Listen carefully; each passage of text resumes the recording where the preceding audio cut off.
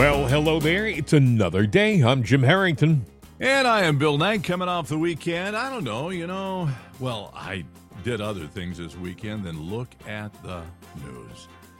Because a lot of things, tired of it a lot of of things didn't happen on the weekend. I expected more news-worthy stories. I expected to hear stuff about, for example, the war in the Middle East. You know what's happening as far as the Ukraine war is concerned. Zelensky is flying over here. I thought he was here meeting with Joe over the weekend. No, he's meeting on Tuesday. Tuesday, yeah, asking for more money. Yes, this coming Tuesday he's going to be with Joe and also Speaker of the House Johnson. They're going to meet at the White House. And, why do we need to give them more money for a war that is over? I mean, it's done. Russia has won it. Everyone knows that. The news is every once in a while you see the stories. Yeah, Ukraine's done. They can't pull out of this. They're done.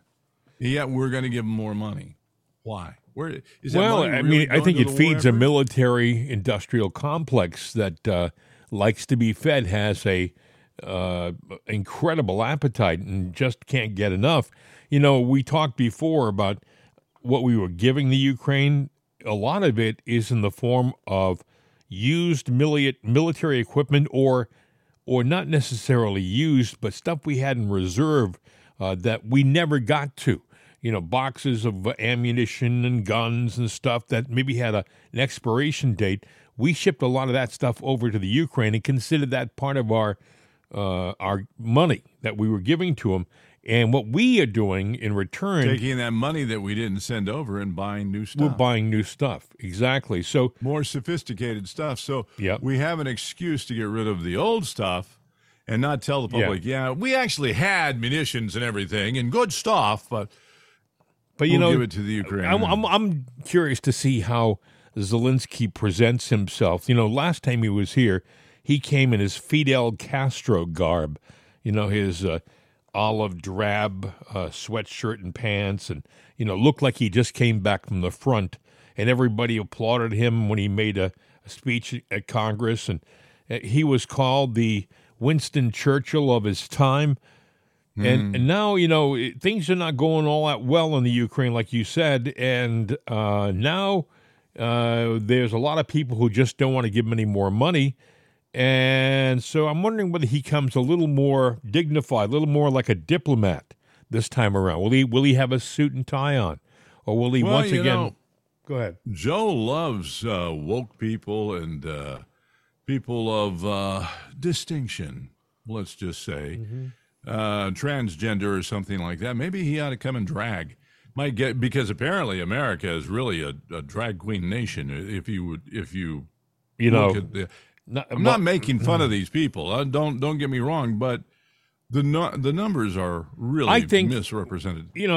I think that the media made that an issue. Drag queens and all of this stuff became like the topic of conversation, and I think it was truly a distraction. We've had people dressed in drag for generations. We've had people who are transgender for generations. We've had people who have all different types of sexual proclivities for generations. But yet, in the last 6 months or so, a year or so, they tried to make it like it was an issue. It was an issue because we were being distracted from the real issues that were affecting our life. For example, the border. Now, I got to play this for you. Chris Murphy is a senator. I think he's from Connecticut, and he was on, I think, Meet the Press over the weekend. I want you to hear what he says about the money for the Ukraine and the border. Listen. I think this is one of the most dangerous moments that I've ever faced in American politics, and I wish Republicans weren't holding Israel aid and aid to Ukraine hostage to the resolution of immigration reform. Can you believe that? He wishes that the Republicans weren't holding the money for the Ukraine hostage and tying it to the reform on the border. He would rather our border be screwed up, continue to be messed up, non-existent, than to have it tied in. All the Republicans are saying, if you want money for the Ukraine, you got to fix the border and commit to it. Now, that should be something every American wants, Republican or Democrat, right? But nope. Yeah. Nope. These guys, they want the money for the Ukraine. By the way, think about this. The money for the Ukraine is for a war about borders, right? The Ukraine border, they want to keep their country. They don't want Russia coming across their border into the Ukraine and taking control of their country. What's happening to us? We have illegals coming across our border into our country and changing the fabric of our country. Right. Did you see the story that in San Antonio, the airport there? Well, there was that? The undisclosed by the White House. It's been going on for maybe a year or more, but at least 8 months. They've got a refugee camp in the airport where they house and feed and ship off illegal immigrants. Do they take like a hangar or something like that and convert it? Yeah, apparently they did. But it was off the books, off the record. They didn't tell any fellow politicians. Wow. It's a secret camp run by Joe Biden. I got a question for you. And we paid for how many it, other you and I. How many other airports are they doing that? Now, that's a good question. Because where there's one, there's another, and another, and another, and another. And how many people have crossed the border, and why are we doing this to begin with? They even help them to go catch their flights. I'll bet you they're mostly in the South, in the warmer Southwest. Borders, they're probably in airports like Phoenix and maybe Las Vegas, where even in the wintertime, for the most part, the temperatures are more comfortable, more livable. Right. I mean, you put them in a hangar in Chicago in February, they'll freeze to death. I mean, it'll get cold. Well, San Antonio, I mean, what's the temperature there today? 80 or something exactly. like that? So Who knows? it gets down to maybe 60 in the wintertime, but I just found it interesting. I mean, we always say, what else has he lied about? Well, there's something else that he's lied about or hidden. And we need to stop the bus, pull it over to the side of the road, and take a look at everything that Joe has done. Yeah. And I bet you we would unravel things that we would be talking about for the next 3 or 4 years. It's really an administration of destruction when you think about it. It's destroyed our fuel system. Mm-hmm. It's destroyed our borders. It's destroyed our reputation to a lot of our allies. I mean, we have a problem big time with our ally Israel. I mean, Israel, first we go to Israel, Biden goes to Israel and says he's going to stand by and support their war. And then like a week later, he says, well, you don't have unlimited credit. You have limited credit. You just can't go into this war and continue fighting it till you win. You got maybe a limited period of time. That's essentially what he said to him. You got a limited period of time to fight this war. After that, well, we'll have to reconsider. Then people say, well, how important is our relationship with Israel? Israel is about 7 million people. That's the size of maybe New Jersey. I mean, it's the size of a state. Right. Maybe New Jersey's bigger, but it's not. I'll tell you one thing. It's probably bigger than Rhode Island, but not much.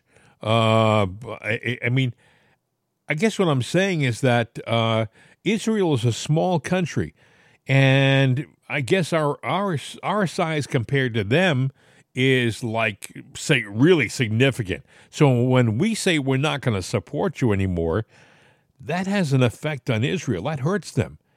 One second you have the leader of the free world standing side by side with you saying, we're in it for the long haul. We're going to be in this until you reach your objective. And then like a week and a half later, you got his Secretary of State saying, well, you have limited credit, good luck with this war if we decide not to back you. Although I got to tell you, the Israelis are resilient. These are resilient people. They've been through incredibly hard times. I heard something over the weekend, and maybe if we get a moment, I will post it.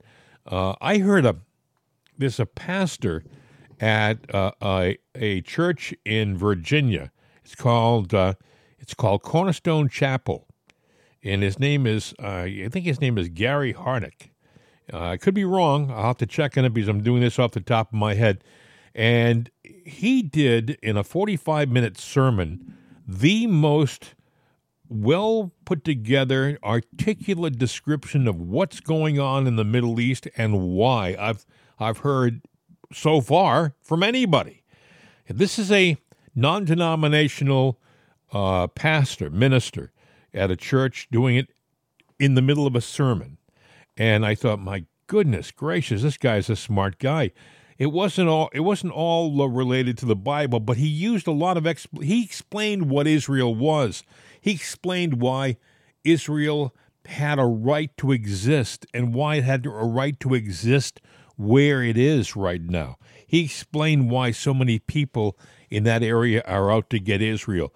It is quite it's quite the sermon. I do have it, the audio for it, and maybe we can post it on our website. I'll send you the link for it, Bill. And if anyone wants to listen to this guy, you might want to do this. I got this from a friend of mine in Florida who said you might want to listen to this. And it's funny. I figured out, it's I'm Catholic, right? I go to mass, and after mass, I go on with my week. But a lot of my Protestant friends, they're more into Scripture. There's the sermon basically, whereas in a Catholic mass it's called a homily, and it may be 5 minutes, 7 minutes long in the process of the whole service, right? But when you go to a Protestant service, for the most part, the sermon is that's the whole thing. That's the whole Megillah, as they would say. That's the substance. Boy, and this guy knows how to put together a sermon. You got to hear this. I will. I'll send it to you, Bill, after the program's over, and you can post it. And anybody who wants to hear this, an explanation on why this is so very important, and why the Israelis have a right to exist and be there. It's quite impressive. But anyway, I didn't mean to veer off the beaten path. President Trump was speaking over the weekend at the New York Young Republicans Club. I don't know how this guy does this. He lives in Florida, right? One weekend he's in Iowa speaking, and the next weekend he's in Maine speaking. Then he's back home, changes his suit, flies up to New York this weekend for this Young Republicans Club, and he said something interesting. He said Biden's opened up a Pandora's box that will never let our country be the same. He said, Joe, be very careful what you wish for, because Joe opened up this Pandora's box. It's a bit of a long audio clip, but I think you should hear it. This is President Trump. Something that was not doable, but they've opened up a Pandora's box, and I only can say to Joe is, be very careful what you wish for, because what you've done is a terrible thing. When a president leaves, especially very popular, I got 75 million votes that they know of. We're not talking about the millions that were played with. Never forget, our enemies want to take away my freedom, because I will never let them take away your freedom. It's very simple, very simple. They want to silence me because I will never let them silence you. And in the end, they're not after me, they're after you. I just happen to be standing in their way. And you've heard that before. I mean that 100%. This is far more than a campaign we're all involved in. This is a great political movement. This is the greatest political movement in the history of our country. There's never been anything close. Together, we achieved the most secure border in U.S. history. We built, as I said, 561 miles of border wall and got Mexico to give us 28,000 soldiers free of charge. You know, when they say Mexico didn't pay, Mexico paid far more. They gave us 28,000 soldiers. I said, you have to give it to us. If you don't give it to us, we're going to have a problem. They said, no, we're not going to give you soldiers. I said, okay, then we're going to tariff all of your products coming into the United States. And they said, sir, it would be our great honor to give you as many soldiers as you'd like. I got it free of charge. So when they tell you about Mexico didn't pay, Mexico paid much more than if they actually contributed to a war, which is a very hard thing to get done legally. Not to get done legally. I took on communist China like no administration in history, bringing hundreds of billions of dollars pouring into our treasury when no other president had gotten even 10 cents from China. I appointed more than 300 federal judges and 3 great Supreme Court justices. And I kept my promise, recognized Israel's capital, and opened up the American embassy in Jerusalem. I also recognized Israeli sovereignty over the Golan Heights, something that nobody thought was possible. And with the Abraham Accords, I even made peace in the Middle East. So we will once again have peace through strength when we become the 47th President of the United States. It's all about peace through strength. Just this week, crooked Joe Biden raised the prospect of American troops fighting Russian troops in an all-out war. I'm the only candidate who can make this promise. You are not going to have any more wars. You don't need wars. We can solve all of these problems. And everyone knows that if we don't solve them, we'll do the same thing to them as we did to ISIS. ISIS was defeated. Nobody thought that was possible, including our wonderful television generals. 3 years ago, we had the strongest border in our history. Now we have the worst. Does anybody know the snake? Has anybody heard the snake? Yeah. Should we do it or not? What the hell? We have nothing to do. Should we do it? Bannon, should we do it? The snake? So this is about the border. This is about allowing people in that you know there's going to be trouble with. And it was a song. It was an old song. It wasn't meant for this. It was meant for other things. But it's been very popular. Has anyone ever heard it? The Snake. It's amazing. All right, you're going to hear it now then. A legendary piece of poetry. On her way to work one morning, down the path along the lake, a tender-hearted woman saw a poor, half-frozen snake. His pretty-colored skin had been all frosted with the dew. Poor thing, she cried, I'll take you in, and I'll take care of you. Take me in, oh tender woman, take me in for heaven's sake. Take me in, oh tender woman, sighed the vicious snake. She wrapped him up all cozy in a comforter of silk and laid him by her fireside with some honey and some milk. She hurried home from work that night, and soon as she arrived, she found the pretty snake she'd taken in had just survived. Take me in, oh tender woman, take me in for heaven's sake. Take me in, oh tender woman, cried the vicious snake. She clutched him to her bosom. You're so beautiful, she cried. But if I hadn't brought you in by now, you truly would have died. She stroked his pretty skin again and kissed and held him tight. But instead of saying, thank you, ma'am, the snake gave her a vicious bite. Take me in, oh tender woman, take me in for heaven's sake. Take me in, oh tender woman, sighed the vicious snake. I saved you, cried the woman. And you've bitten me, but why? You know your bite is poisonous, and now I'm going to die. Shut up, silly woman, said the reptile with a grin. You knew damn well I was a snake before you took me in. That's what's happening to our country. That's President Trump.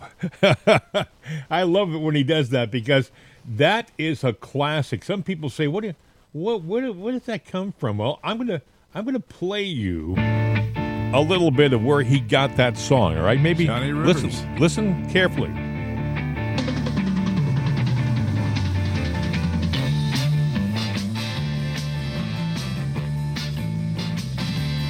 On her way to work one morning, down the path alongside the lake, a tender-hearted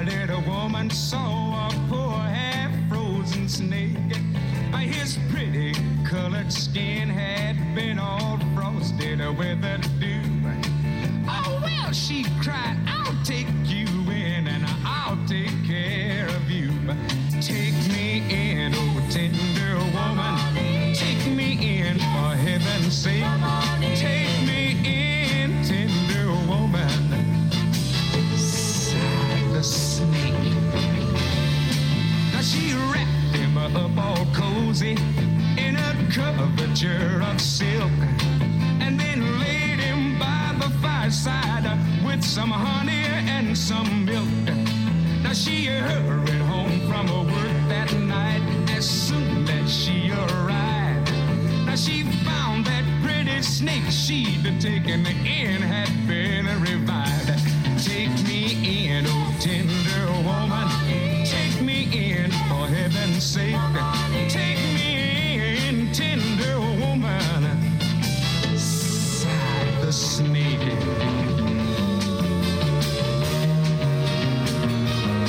Now she clutched him to her bosom. You're so beautiful, she cried. But if I hadn't have brought you in, by now you might have died. Now she stroked his pretty skin again and then kissed and held him tight. But instead of saying thanks, that snake gave her a vicious bite. Take me in, oh tender woman. Take me in, for heaven's sake. Take me in, tender woman. Sighed the snake.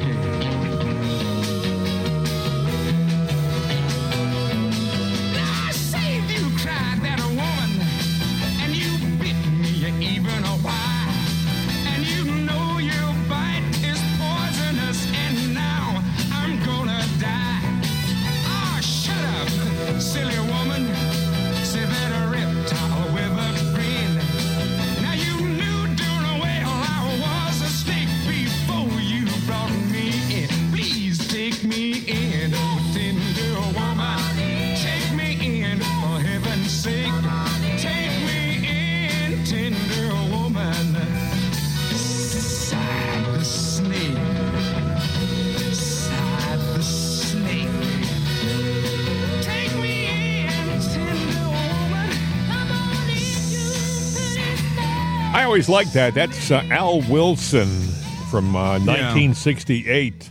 And I think President Trump is showing his age when he does that bit, because I think that he liked it too back in the day. Johnny Rivers did it too, and both of them have rare recordings of it. It was an Oscar Brown civil rights song from '63, I think, is when that song actually was, found. So it's kind of interesting that he uses that song, because when you think about, where and how it kind of came about, but really it's a biblical thing. I mean, Adam and Eve, the serpent would be the devil. Well, it was a terrific song, and boy, the poem has outlasted the melody when you think about it. Yeah. I mean, the lyrics are what makes that whole Trump, poem work. And there's other versions of it. There's the story of the scorpion and the frog. The scorpion wanting the frog to help supposedly that was written by Pittsburgh's very own Jim Quinn. I think, was it the frog, the scorpion, and the frog? No, what was the one he did? No, he wrote The Ant. Yes, that is that. He wrote that's The right. Ant, yeah. which is a great piece of work. But a lot of people stole that from him. Yeah, they did. Yeah, the Ant is a great. You know what? I'll get that. I'll call him today, because I got his. Love to. We'll play that if you want to have him do it. We'll record. Well, you know what? Maybe I'll invite him on. I mean, he owes me a favor, so what the hell? But anyway, he doesn't owe me any favors. Trust me. It's fascinating though. Over the weekend, when President Trump was at the Young Republicans Club in New York, when he said to President Biden, "Be very careful what you wish for," but because you've done some terrible things, he's warning. I think this is with regard to the indictments that Biden's Justice Department have thrown up at President Trump.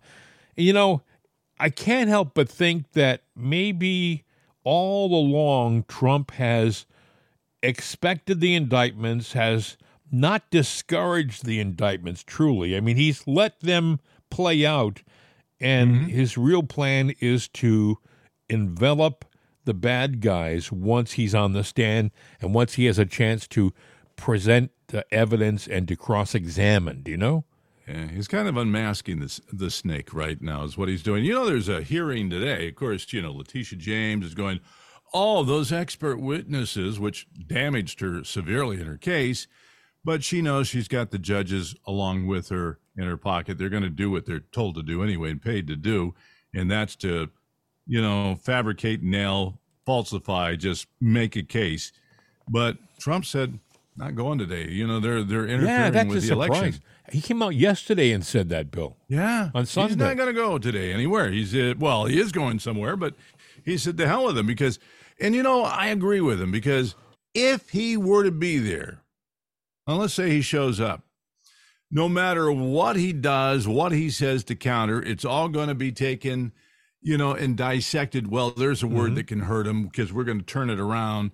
And, oh, there's a grimace because we got the film and we'll lock that one piece of the film to where he's making a smirk, you know, where it looks like he posed with a dumb picture, which is how they get those pictures. They shoot video and then stop frame it, and that's the picture. You know, how do you think they do all this stuff? It's like reading satire news is what we got. They had a picture of Trump, I believe, on one of the major magazines, like either it was Time or Newsweek or something, and they got caught colorizing it, making his skin look more orangish. Orange. Yeah. Yeah. Now, I'd like to know who was the frickin' idiot that said, we'll make him Orange Man. No. He did it. They did it intentionally to make him look bad. They did it. I'd like to know who the idiot is that said we're going to do this. You know, because, come on. You know, but then that shows how low they will go. Yeah, and it's pretty damn low. Well, I think it's interesting. My question was he going to be on the stand because of his lawyers putting him on the stand, which I thought was a mistake anyway. I don't think you ever should put your client on the stand. You know, you never do. Yeah. Well, obviously it wasn't a subpoena, was it? I mean, if it was a subpoena and he says, I'm not going to testify, he can't defy a subpoena. The media would be all over it. So apparently it was his lawyers. Am I wrong? I mean, does that? I don't see anybody fighting back at the fact that he's not going to show up right now. You know, if you're called in and you don't go, it's contempt of court. Right. Exactly. You know, and I'm sure that they have other fancy words that they would throw to make it more because, you know, one of the things that they like to do in a court case, all the attorneys, is sit there and say, well, you know, we really only have this one thing if we even have that at all, but we're going to make it worse. We're going to make extensions of this. So we're going to take this indictment or this charge and make it this charge, this charge, this. You've got 21 charges against you. You know, then that forces the person to plead down to maybe a half a dozen. Well, now what you've done by doing that to clear the deck, you just falsely admitted to the other ones. Trump can't plead to anything in these trials. Nothing. He doesn't have. There's no middle ground here for Trump. There's no wiggle room. No, because if he pleads guilty to anything, then that brings his whole defense to the ground. Elena Haba talked about the Trump case over the weekend. After hearing Deutsche Bank say that they still consider the Trump Organization a great client, that they paid their loans off early, nobody was not paid, their statements of financial condition were actually undervalued, and hearing that from experts who are on the Nobel Committee, Executive Committee recommendations, saying that the accounting records were perfect and those mistakes that may or may not have been on were not mistakes at all. They were called subjective valuations, which every real estate developer has. They were absolutely fine, and there was absolutely no fault at all And frankly, they even went further and said the New York Attorney General's complaint had no merit. There was absolutely no violations of any accounting principles. The judge shut us down, so I stood up and said, as did my colleague many times, that we need a directed verdict, meaning that they have not proven their case. They've closed their case. We are now putting on our case, and they cannot prove that we did anything wrong. Quite the contrary. All they've proven is that President Trump is worth a lot more than his financial condition, and if he wanted to inflate it, he would have put his brand alone, which is worth billions and billions and billions of dollars. But he didn't, because there was no fraud. Letitia, as you mentioned, she campaigned on Trump. She's trying to maintain some political, relevance off of Trump. That's why she shows up and does her PR thing there. I find it disgusting, and we are seriously in a dual system of justice in a banana republic where we were already found guilty of something we didn't do before we walked into court. It's amazing what Deutsche Bank said was that, it's not unusual that we downplay a customer's net worth. We do it regularly because some people are so wealthy, like Trump, that it's almost hard to imagine. And that's what Elena Haba was saying. Donald Trump is worth, some people have said $10 billion. $10 billion, not million, $10 billion. That is more money than he will ever, ever, ever, ever need. Okay? So let's say hypothetically he's going for a loan. The bank may say, well, we don't want to put $10 billion on the statement. Let's make it $5 billion or $4 billion or $3 billion. And so what Letitia James is saying, well, see, he's really not worth $10 billion because look at the statement here. It only says $3 billion or whatever. And the guy from Deutsche Bank said, well, no, that's not unusual because we always downplay the wealth of our bigger clients. You know what she's asking for Letitia James? She's asking for $250 million in damages. Now, mind you... Well, excuse me, but apparently, there's no victim. To her, Trump doesn't have it, so you go. But the thing is, that's true. But the thing is, there's no victim here. No client of Trump has filed a complaint against Trump or Trump Industries. Nobody has done that. The banks have all done business with Trump. They've all gotten paid off. They've all gotten paid off with their interest. They're all very happy and want to do repeat business with Trump because he's been a good client. It's the state of New York, a.k.a. Letitia James, who's saying that there's a victim here. There's no victim. Mm-hmm. Well, the victim is Trump himself. That's who it is. And the only reason he's a victim... The only reason he's a victim is because he said, I'm running for president. Now, I guarantee that if he would have walked out of the office when Biden won, just overwhelmingly, and don't you deny that fact. If he would have just walked away, none of this would be going on. But, except that I think Hillary's vindictive. And, she's back in with Biden to help him out. And we know that she's got a history of dirty tricks. So, I don't know that it would really be over because now that I think about it, there's a little bit of there's a lot of vendetta going on. Well, and then there's a lot of fear going on all mixed together. And this is a full-out attack on Trump. You hit the last word, fear. I think a lot of the people, including Hillary, are thinking, if Trump gets back into office... We're screwed. Exactly. We are in deep doo-doo, as they would say. If you voted against Hillary because you didn't like her, which I know a lot of you have said that, even Democrats, then you know what? Put the screws to her. Finish it. Because vote for Trump. And a lot of people are coming over to Trump a lot of them, I don't want to vote for Trump because of all the negative things that were thrown out there. And I got to tell you something, whether you go, that's true. People do mature, change, grow older, and get, become better people.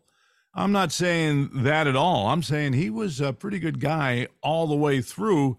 He got a lot of mud slung at him. And, I don't care how pristine and pretty lily white your wall is or chartreuse or whatever color it is. It's a beautiful wall. You throw enough crap on it, some of it's going to Well, tarnish and stain it a little bit, no matter how much you clean it. And it wasn't the wall's fault. President Trump lived in New York City.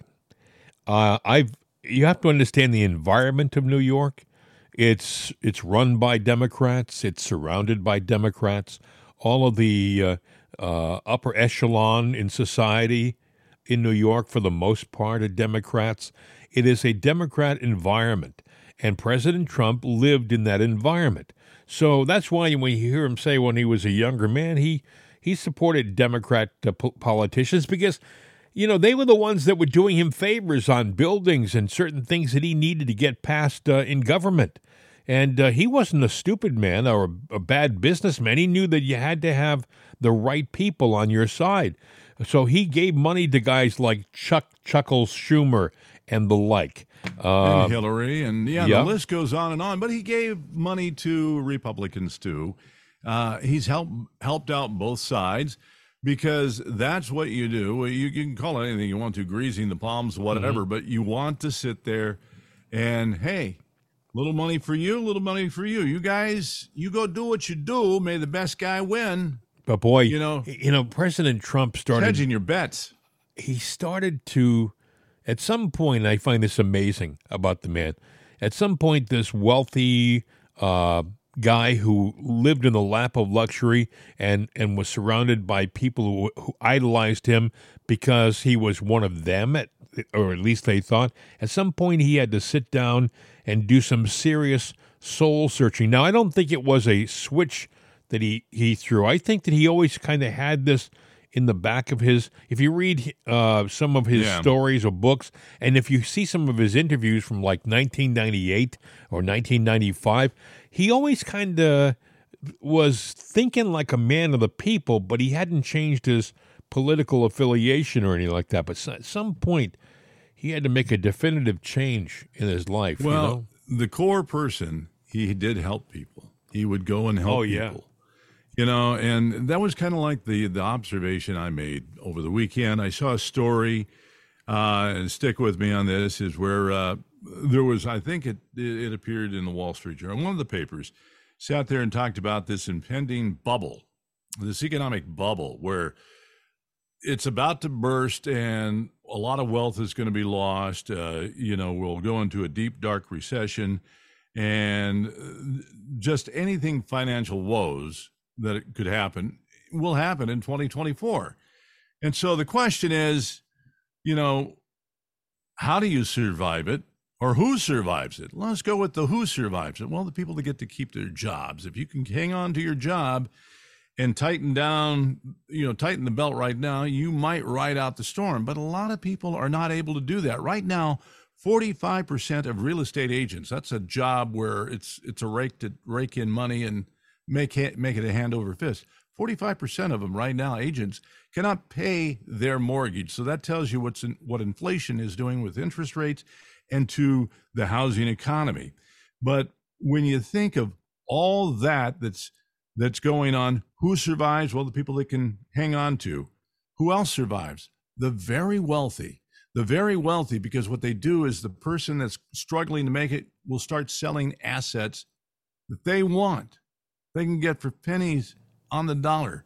So they'll go out and start grabbing land and homes and everything. So this is not Robin Hood.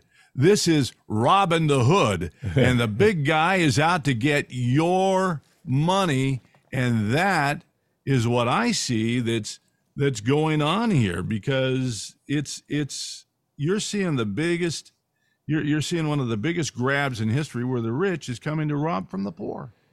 Wow. And it's changing our neighborhoods and our lifestyle, too, with what's happening on the border and the people who are coming across. I was just reading a story today about a 16-year-old cheerleader from Texas who was murdered by an illegal.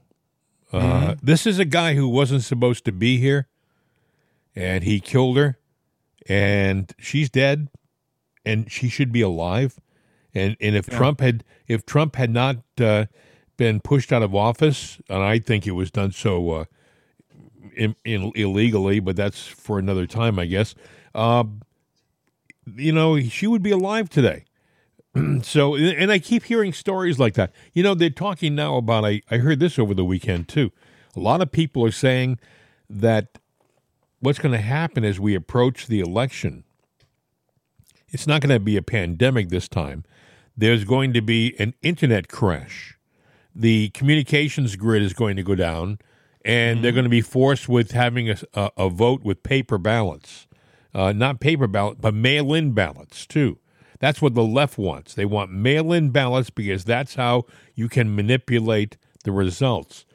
What I thought was interesting was I also learned that Netflix, which, you know, is kind of tied in with the left, the woke left. You know, they have a relationship with the Obamas. Remember they paid them $60 million to be producers for some documentary about Michelle. $60 million. Think about that for a second. I don't think the producer of the movie Jurassic Park got $60 million, but that's for another time too. But Netflix just released a movie called Leave the World Behind, I believe. I think that's what it's called, Leave the World Behind. And it's about our country having the internet go down, the system go down, the communications disappear.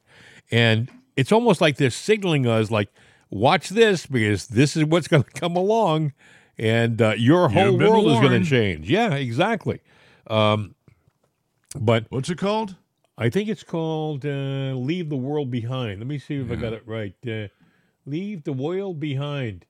It says, I reference this stuff, so for the this for the web apocalyptic sci-fi thriller might be an enticing alternative to the swath of Christmas movies we're being bombarded with right now. Leave the World Behind, which is based on Ruman Alam's book of the same name, tells the story of married couple Amanda and Clay, whose vacation is interrupted by a mysterious... it goes on and on and on and on. It says, the two visitors bring news of an impending cyber attack and seek refuge in their home. Anyway, the key word in the description there is cyber attack. Okay? And they're saying that we're going to be hit with a cyber attack. And of course, they're going to blame it on the Russians.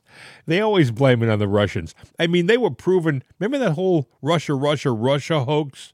That was proven to be a lie. It was unequivocally proven to be a lie. They still talk about it like it was the truth. I heard Hillary mention it like it was a factual situation. The Russia hoax. You tell a lie enough, it becomes reality. And even though the reality that they created got debunked, they're still going to tell the story because sooner or later, the American public forgets. You know, you and I, Bill, you and I should, as our homework assignment, we should watch Leave the World Behind.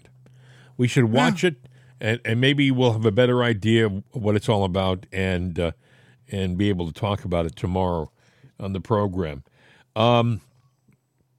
Another guy who's in the news and just won't go away, no matter how hard you kind of hope he would, is Al Gore. That's right, former Vice President Al Gore. He was on State of the Union on Sunday, and he said, that how am I going to get this right? We hear the word thrown around polycrisis. I've never heard. Have you ever heard anybody use the word polycrisis? No, I've never even heard the word at all until just now. But Okay. That's what they do. They come up, they either invent phrases or they sit there. They probably use an AI to come up with words and say, oh, this will get them. This is Al Gore. This is a quote. We hear the word thrown around, polycrisis. Well, solving the climate crisis is a poly solution. Poly means many, folks. It's not a big deal. Poly means many crisis. Okay, well, we know what to do. We have the means to do it, and we have to make sure that we make the right political choices in our democracy to enable ourselves to make the right choices. Al, what the heck are you talking about? But anyway, Here's what he said in his own words. It does look like the 2024 election will come down to President Biden versus former President Trump. And I'm wondering what you think the world would look like under President Trump being reelected, which is certainly a possibility, not only when it comes to the climate, but also when it comes to democracy. Well, I saw the other day where he pledged to be a dictator on day one, and you kind of wonder what it'll take for people to believe him when he tells us who he is. And, the solution to political despair is political action. And for those in the Republican Party and the Democratic Party and independents who love American democracy and who want to preserve our capacity to govern ourselves and solve our problems, now's the time to get active. There's a mental health crisis around the world, Jake, that we hear people talking about. I think that one of the main reasons for that is that young people look at the fact that we are not yet solving the climate crisis or dealing with some of these other challenges, and we hear this word thrown around, poly-crisis. Well, solving the climate crisis is a poly-solution. We know what to do. We have the means to do it, and we have to make sure that we make the right political choices in our democracy to enable ourselves to make the right choices. Oh, the guy's amazing. Honest to God. There's so many bites there. He made so much money off that whole climate nonsense. He made a movie and got an Academy Award because the movie was judged by his leftist friends. Remember, it was a documentary on the climate, and it was like, well, it was such a great movie. I didn't see it. Neither did I. I didn't even hear about it until after he got the award. Oh, and this guy, I think to myself, he made so much money, and then he dumped his wife. Remember Tipper, how they were so in love when he was vice president? I believe he dumped her. Did he dump her, or did she dump him? Well, let's put it this way. They're not together anymore, so I don't know whether, at least that's what I had read. Maybe I'm wrong. I'll have to check on that. But so he's, there's that lie, too. Trump pledged to be a dictator. He did not. Oh, I know. That is the news media running away with, Trump saying, when he was asked about that, he goes, the first day, I am going to close the borders. What else was it he said he was going to do? He was going to drill. Right. Drill. Yep. Close the borders. And that is it. And he goes, and that's the end of it. So there is no dictatorship. It was a joke that they're taking and twisting, and he's sitting there. Well, if Trump pleaded guilty to being a dictator, then Mr. Gore, you pleaded guilty to being a tree stump that has nowhere to go but be pulled up and plucked away. He makes his money selling the whole climate crisis. Propaganda. And you have to remember, and people don't do this, they got to stop for a second and remind yourself what he said 5 years ago or 6 years ago or 10 years ago. He talked about cities on the East Coast being flooded and sinking below into the ocean. I think he said this like it would happen by 2013. Now, correct me if I'm wrong, but I don't think I've seen any East Coast city disappear into the ocean. Have you? Not that I'm aware of. Look, when I was a kid growing up out there, the ocean is creeping up on Long Beach by the rate of 1 inch a year. That should be pretty deep by now and gone. It's still there. The only flooding I ever saw out there was in 1969 as a young lad, the rainstorms that hit and the Tulare Lake. All that farmland got flooded, looked like an ocean. Oh, by the way, it used to be a lake, and then they drained it and turned it into farmland, and nature reclaimed it. What's wrong with climate and everything is what we as mankind do to it. Mother Earth is just fine. It's these frickin' idiots that sit there and do things. But on the East Coast, things are things are basically the same. I mean, Wilmington, Delaware is still there, and all these other coastal cities are still there. No flooding in D.C. that we can talk about. It's come up the it's flooded with Democrats. Oh, that's it's true. Flooded that's with true. liberals. Yeah, that's true. And useless flooding. Politicians. Yeah. Yeah. And people don't realize this. People, we hear people talk about the swamp. Do they realize? A lot of people don't realize that the city of Washington literally was a marshland, a swamp that they filled in. And the snakes have reclaimed the land. That's true. That's so they've burrowed in. That's what they're. No, really, seriously, they have. Do you know did you hear about? It was so bad. The city of Washington was so bad during the Civil War. You walked outside some days and the stench, the stench was overwhelming. Washington wasn't always this pristine, Greek-looking, I say Greek, ancient Greek buildings and all of these Roman-style buildings. No, it was once basically a stinky swamp, and they just kept pouring money and effort into it. And I guess, they still have amazing problems. I mean, the murder rate in D.C., I think, is one of the highest in the country. The crime rate in D.C. is unbearable. And what people don't realize that, when you get out of the core of Washington, where the Capitol is and all the government buildings, you get into the immediate urban areas, there's some very poor areas in D.C. It shouldn't be that way, where the crime rate is through the roof. You would think that the city that is governed by the federal government would be a pretty solid city, but what's happened is they've allowed the Democrat Party to control the local system. You have a Muriel Bowser, who is the mayor of D.C., and they just voted her in, I guess, about a year and a half ago.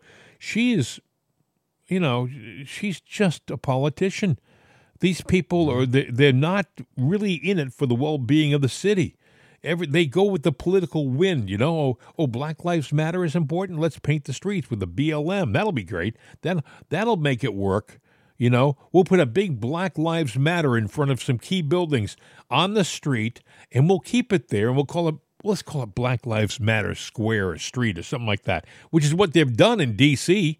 Instead of cleaning the streets, instead of cleaning crime, they've lost police officers at an overwhelming rate in D.C. I think I read somewhere it was like 30% of the police force is retired or taking early exit. And you think, my God, why are they doing that? Because they're not being supported by the politicians. They don't have their back. They see what happened with the Democrat-run Minneapolis.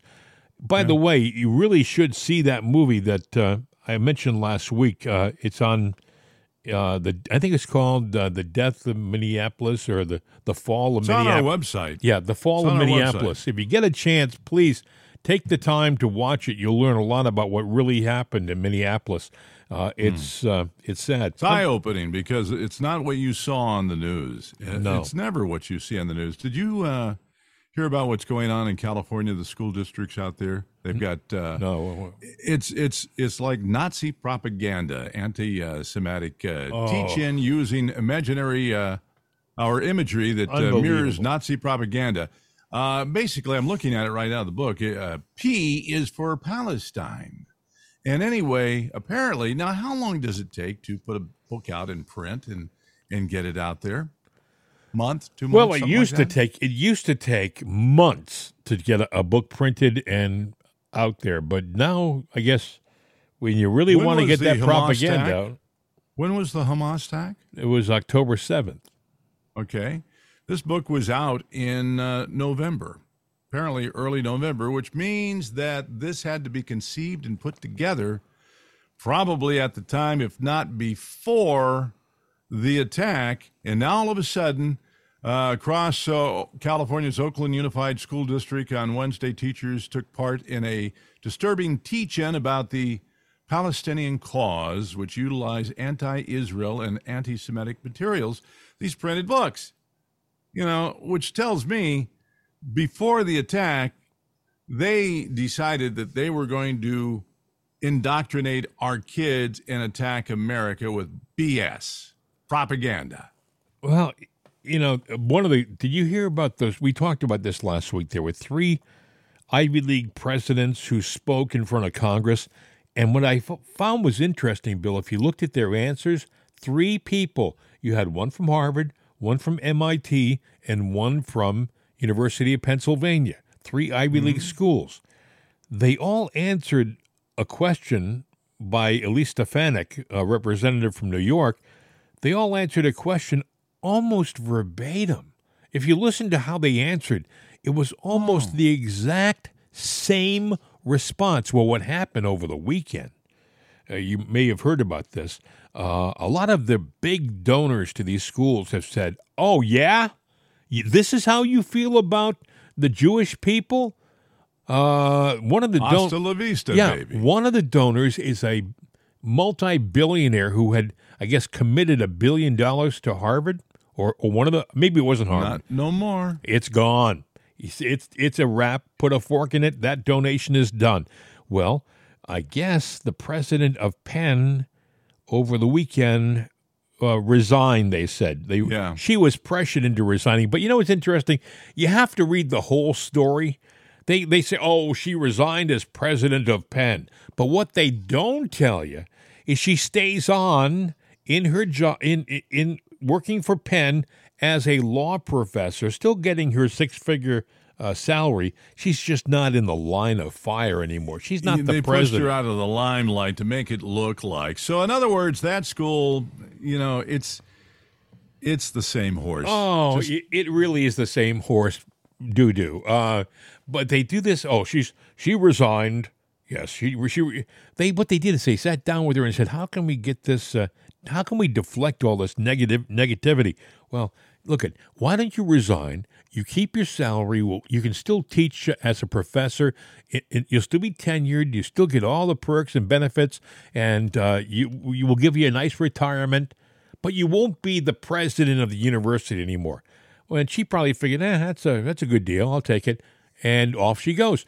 And now they're saying, I heard on a talk show this morning out of Boston, well, it's 1 down, 2 to go. And I felt like saying, hey, I don't know Jeff, but I feel like I do. I listen to him in the mornings.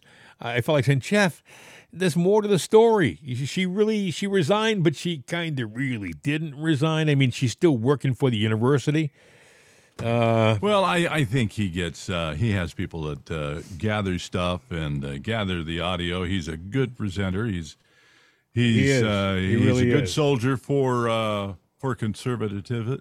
I can't even say conservatism. Yes, I know exactly what you were saying. I can't do it right now. It's Monday, Bill. Today. It's Monday, and we're almost done with this thing for the conservative cause. Anyway, that works. Yes. Yes. But every once in a while, I get my tongue wrapped around my eye tooth, and I can't see what I'm trying to say. Exactly right. We'll leave it at that. Anyway, other things that we haven't talked about. You see where Sheila Jackson Lee, she was running for the mayor of Houston. She was acting like it was a shoo-in. She's a representative for forever in Washington, right? She figured, well, I'll go down, get a nice paying job in Houston, my home district, and not have to commute to D.C. anymore. I'm done with that. And but she really is a woke leftist, and I never could understand her hairstyle. She used to wear this ring around a crown around her head of hair. But anyway, she ran. There was an election on Saturday, and she lost. She lost big time. She was, I think it was 65% for the other Democrat who was running against her, and she lost. I think she had 37% of the vote. That's off the top of my head. Those figures may not be exact. So there's good and bad. She's not going to be the mayor of Houston anytime soon, but she probably will continue on with her job. She probably will stay. She'll run again as representative, and we'll be stuck with her on the national scene. And with all due respect, and I mean this sincerely, she's as dumb as a box of rocks. I know, tell you how I really feel, but it's true. It's like, Well, actually, a box of rocks might have a little more intelligence. You know, they've never really put it to the test. true. But I'd put my money on the box of rocks. I thought this is interesting. I got to read this up and talk about this tomorrow. Developing Florida's Surgeon General Joseph Ladapo confirms detection of DNA fragments in COVID mRNA vaccines. Think about that for a second. Detection of DNA fragments. That I haven't read the story, but from that headline, it sounds like what they're saying is that they put in this vaccine. If it's DNA fragments, it means it's something that can be added to your DNA and change you. I mean, I could be wrong. I got to read it, but you might want to check on that. I don't trust anything. It's interesting because last week I actually, you know how you get those messages that come in from everybody under the sun now. I got one from I think it was the CDC saying, "Have you gotten your COVID shot yet?" So they're going through the rolls of everybody that hasn't gotten a shot and contacting them to say, "You've got to get those shots." Now I'm just waiting for the mandates to come down. Here's what I got to read.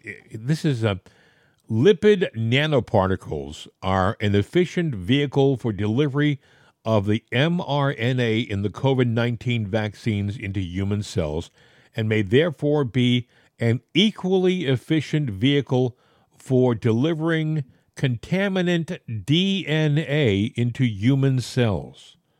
The presence of SV40 promoter/enhancer DNA may also pose a unique and heightened risk of DNA integration into host cells. So what we just said apparently is the fear is that in the mRNA vaccines, they can alter your DNA. Why would they do that? So that they could get a nefarious result? Maybe put a timer on your lifespan or something like that? You know, you wonder, you hear about this. Now, this is venturing into the unknown, okay? But you hear about all these young people who are dying unexpectedly, these vaccinated people. You wonder whether it was because the vaccine had programmed their systems to shut down. There's a movie.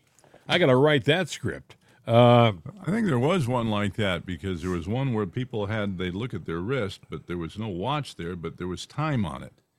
And they had so much time to live. Oh, I remember that. Time cops. Yeah. And they could come over and take your time away. But you only had so much time, and you'd have to go to the time bank. You spent too much time watching movies. No, that was back in the days when I used to watch movies. I remember. It was interesting. He had a timer. They had a digital timer on their wrist, and all you had to do is look down and see how much time you had left. Ooh. But I think you earn time by certain things you did. You've been a good boy. We're going to add some time to your digital. Otherwise, your time, your clock is ticking and your days are numbered. So, but somebody probably in Washington going, that is a damn good way to control the public. I forgot about that. Hey, can somebody do that? Yeah, we can do that. Probably so, Yep. How do we get it into everybody's system? Oh, we'll create a pandemic. That'll work, yeah. Anyway, that's going to do it, my friend. Another show in the can, man, as they would say. If you want to reach us, our number is 833-538-7868. 833-538-7868. Then there's mail at itsanotherday.com, mail at jimandbill.com, and jimandbill@mail.com. And we're, like you said, on the web. It's itsanotherday.com. There's also jimandbill.com. Did you know that? No. Yeah, that's out there too. No, I didn't know that. So if you don't know the whole name of our show, but you know who we are, really just Jim and Bill, all one word, right? Jim and Bill, no spaces. Or look it up. Yeah, it's there. It's there, but it just kind of links over. If I typed in JIMANDBILL.com and hit enter. It was working a week ago, so I check it every once in a while because we own that domain. I'll be darned. This guy is. Yeah, he's our. I have to covered it. Bill is our. Eat it. Bill is our technical guru. No, I'm not a technical guru. Yes, you are. You are. If I were the engineer on the Titanic, it would have never made it out of docks. I think we should leave.